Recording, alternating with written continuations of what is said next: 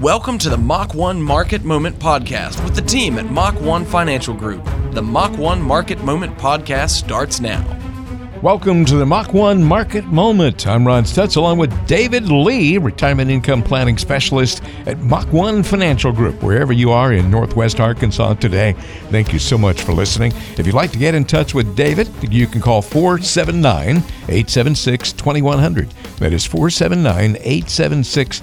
2100. One more time on the number that's so important, 479-876-2100. You can come in and have a conversation about your retirement. And David, it's good to be back with you today. Good to be back with you as well. It's been a long time since we've talked here on the show, and glad to get reacquainted after a while. Let's talk about some retirement questions that may be a little difficult to answer for some folks out there. You know, some of retirement planning's most important questions might seem really simple at first. They can be asked in just 4 or 5 words and give the impression that the answers are a simple yes or no. But it's a little tricky sometimes because many of those questions can become rather overwhelming. So I thought today we could cover some of the important retirement questions that are harder to answer than you might think. First of all, deciding when to take your Social Security. On the surface, David, that seems like it would be really simple, but there are a lot of things to think about. Yeah, there really are. This is definitely one of those areas that might seem simple on the surface, but when you really dig into it, is a lot more complicated than you would think. Now, at a very high level, the truth of the matter about Social Security is it's frankly impossible to know the optimal age at which to collect, because to know that, you have to know when you're going to die. You have to know how long you're going to live, because the straight answer for how to get the most out of the system during your life is to delay as long as possible, which means delay all the way to age 70. But a lot of people may not have the financial resources to fill the income gap while they wait for 70 to get here. A lot of people may not want to wait that long because they're not sure they're going to live long enough to reap the benefits from waiting that long. So there's a lot to that question about when to take Social Security and also how to take it. You know, for example, should you go ahead and file for, assuming you're a married couple, should you go ahead and file for your benefit, allowing your spouse to claim his or her spousal benefit, which further allows you to delay longer all the way up to age 70, getting 8% extra income for every year you wait.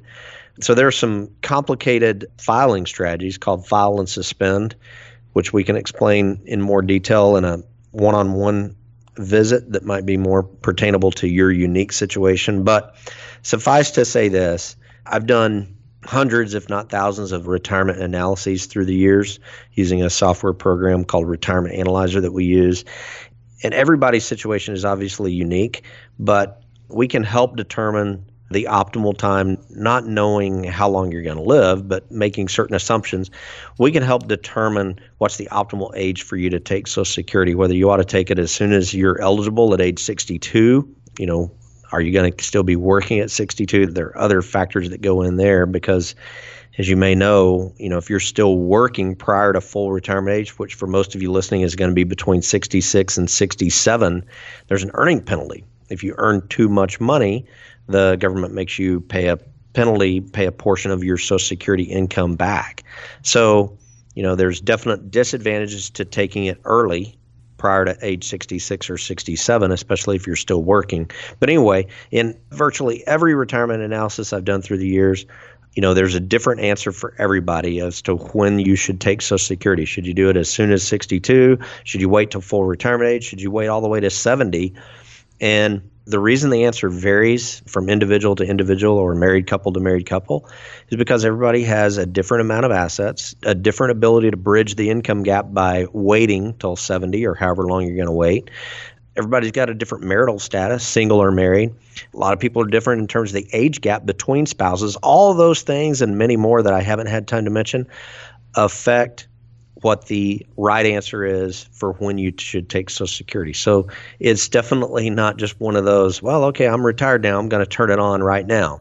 That's usually the simple answer that most people arrive at, and oftentimes that is the wrong answer. So if you've never thought much about that or about the intricacies and the strategies of claiming Social Security and how to claim it, when to claim it, to maximize it, you owe it to yourself to come in and talk to us or someone that's qualified to answer that question to help you figure that out.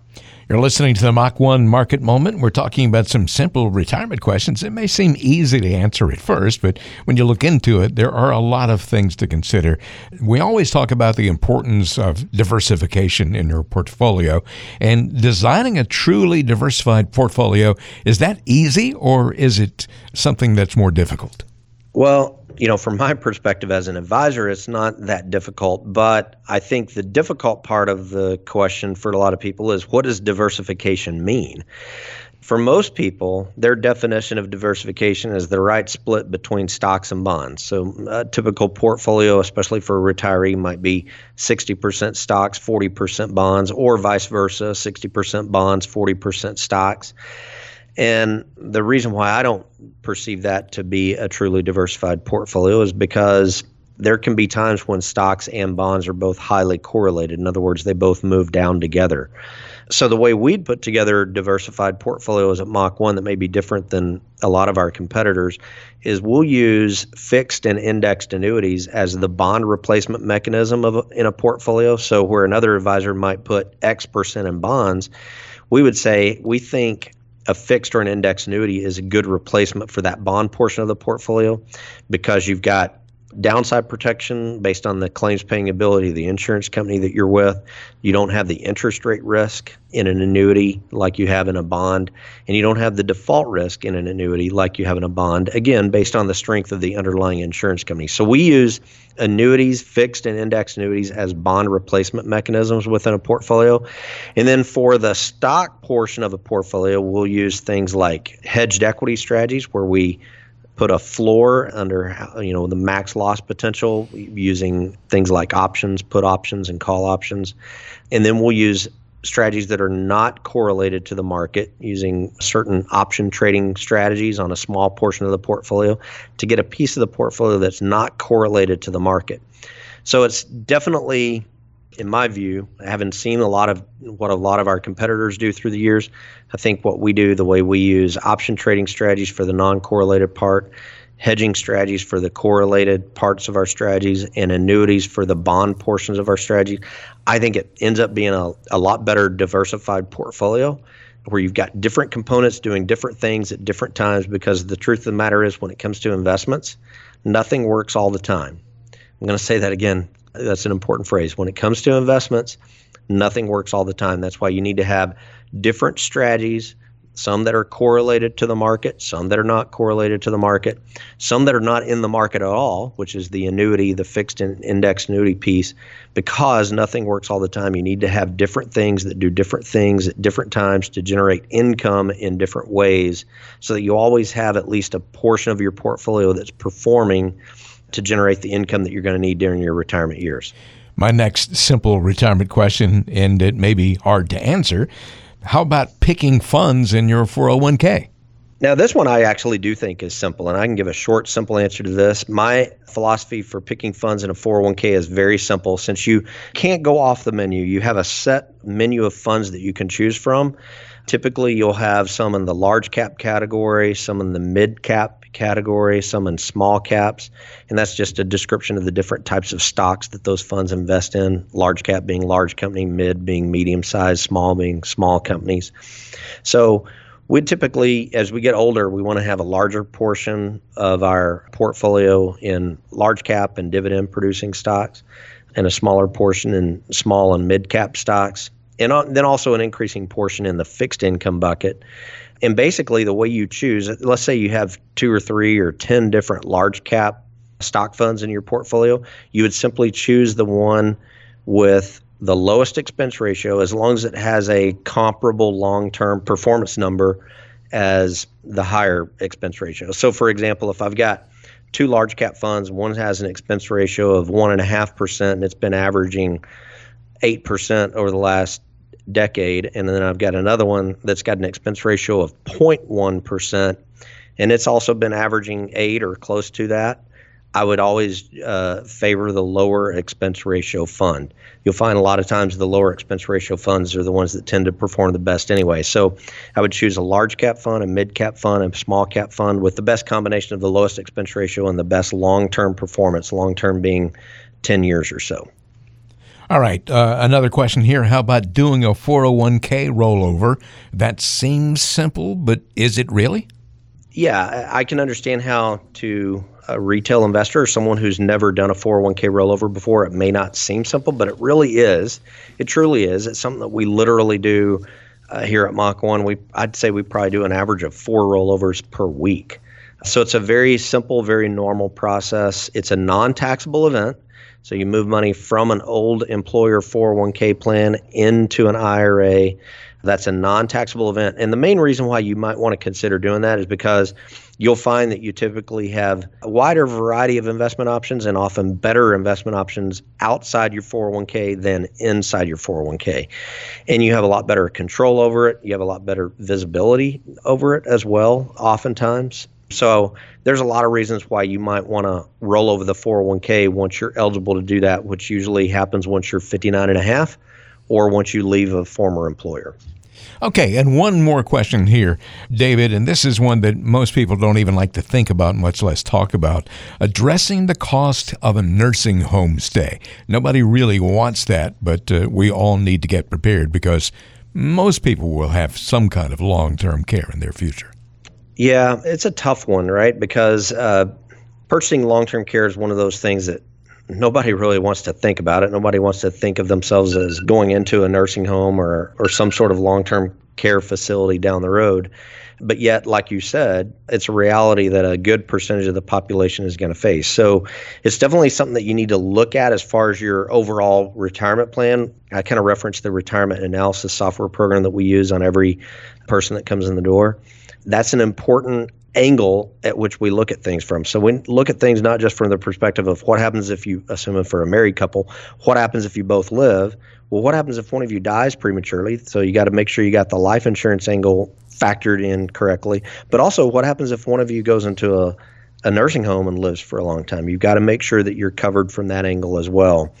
And the good news is there are a lot of products out there now that will double as both a long-term care benefit and a life insurance benefit. So it kind of takes some of the sting out of the old traditional long-term care policies where you're paying all these high premiums in, and the only way you get anything out of it is if the unfortunate event happens to you where you have to go in a nursing home. Now there are products that are available where if you die before having to use the long-term care benefit, which most of us hope for, then your family or your spouse gets a tax-free death benefit. So that's an example of some products we can show you. If that's a need that you have, we can definitely help fill that need here at Mach 1.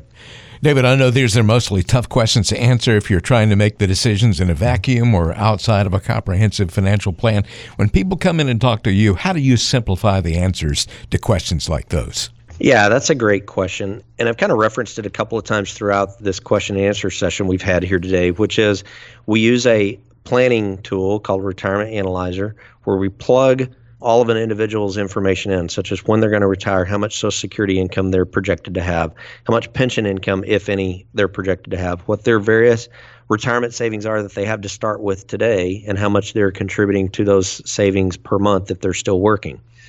And we can help by, once we plug all of the data in, as well as your expenses, we can answer a lot of those hard questions, such as when to turn on Social Security, how much long-term care insurance do you need, if any? Sometimes the answer is none, depending on the individual.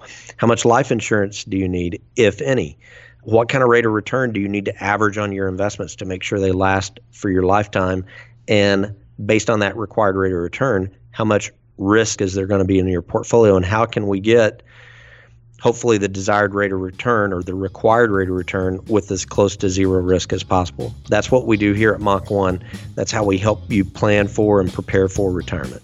You're listening to the Mach 1 Market Moment, and the number to call to get in touch with Mach 1 Financial Group is 479-876-2100. That is 479-876-2100. I'm Ron Stutz along with David Lee. This is the Mach 1 Market Moment.